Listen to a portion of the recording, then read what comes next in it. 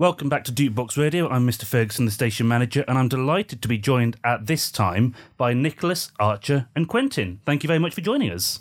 It's great to be here. Very much. Thank you. You're joining us because you are three of the academic scholars in the fifth form, and recently there's been some very exciting developments going on. So, can you talk us through them? Yeah, so recently we just had a presentation evening. So for the past term, we've been working on some massive online open courses, or MOOCs for short.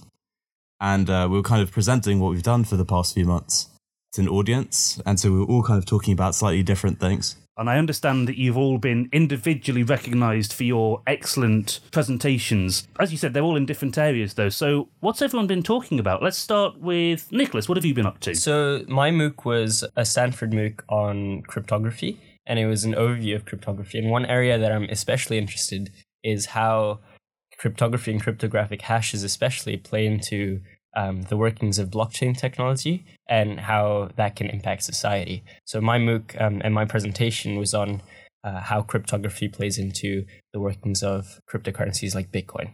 And what about you, Quentin? My MOOC was on AI, and it used Python, which really helped me because there's quite a large community.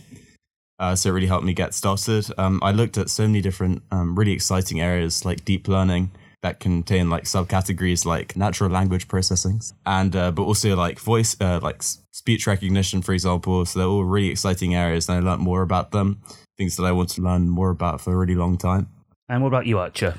So I did my MOOC on building and leading high performance teams, and then my partner, who isn't here, Ruben, did his on public speaking. So we sort of came together and looked at communication within high performance teams, specifically public speaking.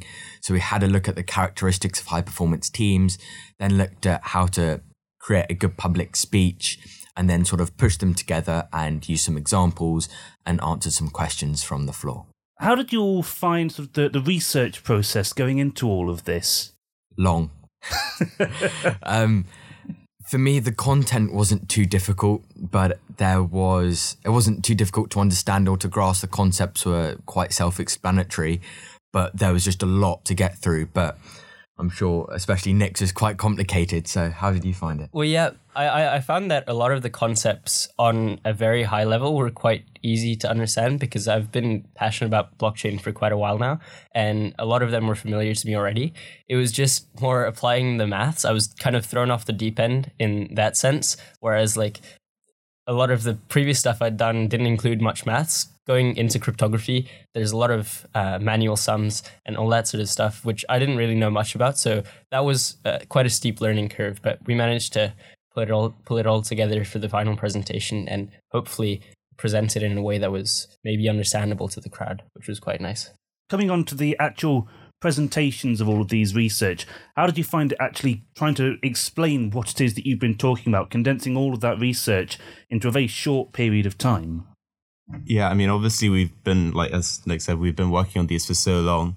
So yeah, it was quite hard putting that all down into 2 minutes, condensing all of that information. But I hope that that I managed to disseminate all the information in an understandable way. But it was quite a challenge. Ours was about public speaking, so we had to work on that because we couldn't perform badly. But what we did, we tried to do a bit of a joke. So for the first 2 slides, we both tried to speak poorly and sort of with our backs to the audience. And then we had a slide which said, this is how we worked before we did our MOOCs and now, and then we went into the real thing, and that got a few laughs, but it was a bit embarrassing, but I think it went down all right. I can't believe I'm asking this on a podcast, but how does it sound when you speak badly? Can you give us a little bit of what that sounded like?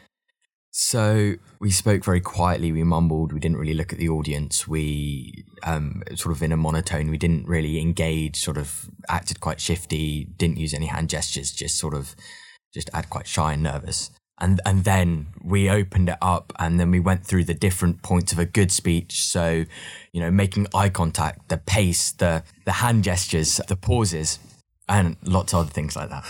And for something that has been so widely talked about in the media as the blockchain, did you feel that you already had sort of a decent level of understanding to build off, or did you feel like you needed to actually go back and completely explain all the fundamentals of how the blockchain works? Because I'll confess, I don't know how the blockchain works. Yeah, I think that's probably a common theme within most of society.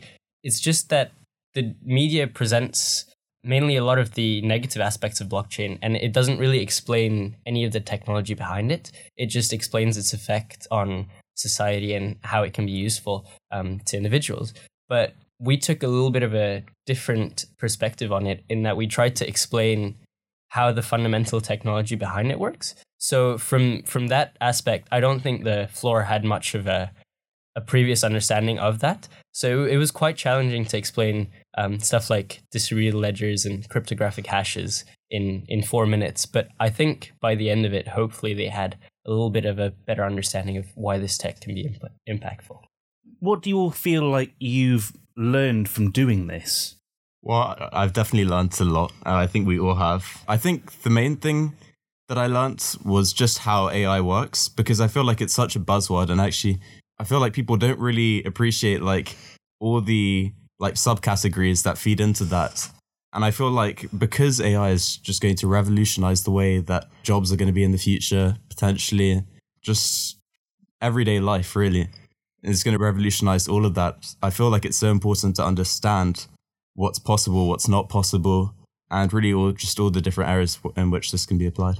Do any of you plan to take any of your research further? What's the next steps with what you've learned?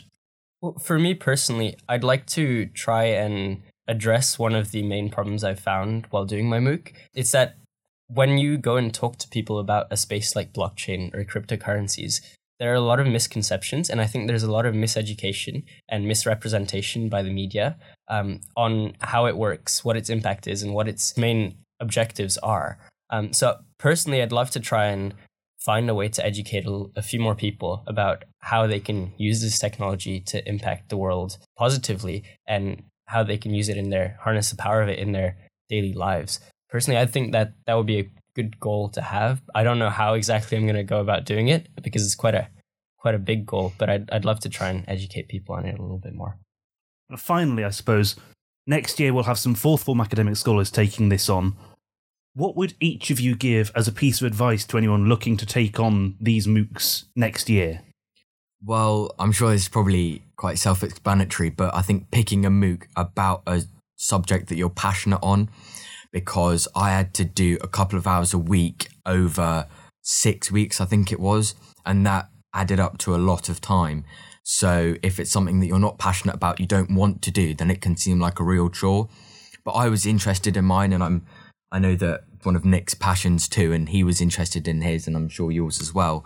So yeah, just making sure you're interested and want to learn more, because otherwise, couldn't imagine doing that. Also, I'll just add to that and saying that I think it's also quite important to see how that fits in with like the bigger picture of things. Like, what are your aspirations? Maybe what are you thinking of studying? So yeah, but of course, I mean, I think you still want to be able to like throw yourself out into the open a bit. So you want to be open to new ideas, but having like understanding why you're doing it, I think that's probably the most important. Yeah, I would say similarly to Quentin, just throw yourself off the deep end a little bit, because the best way to learn, and this is not a pressured environment, so you can really explore what you're passionate about, and there's no consequences if you don't learn it the first time. So I would say just go for it and do whatever you're interested in to as high as a level as you want to do it, because there's no real pressure to succeed here. You can just explore, be curious. Wonderful. Nicholas, Archer, Quentin, congratulations and thank you very much. Thank you. Thank you. Thank you.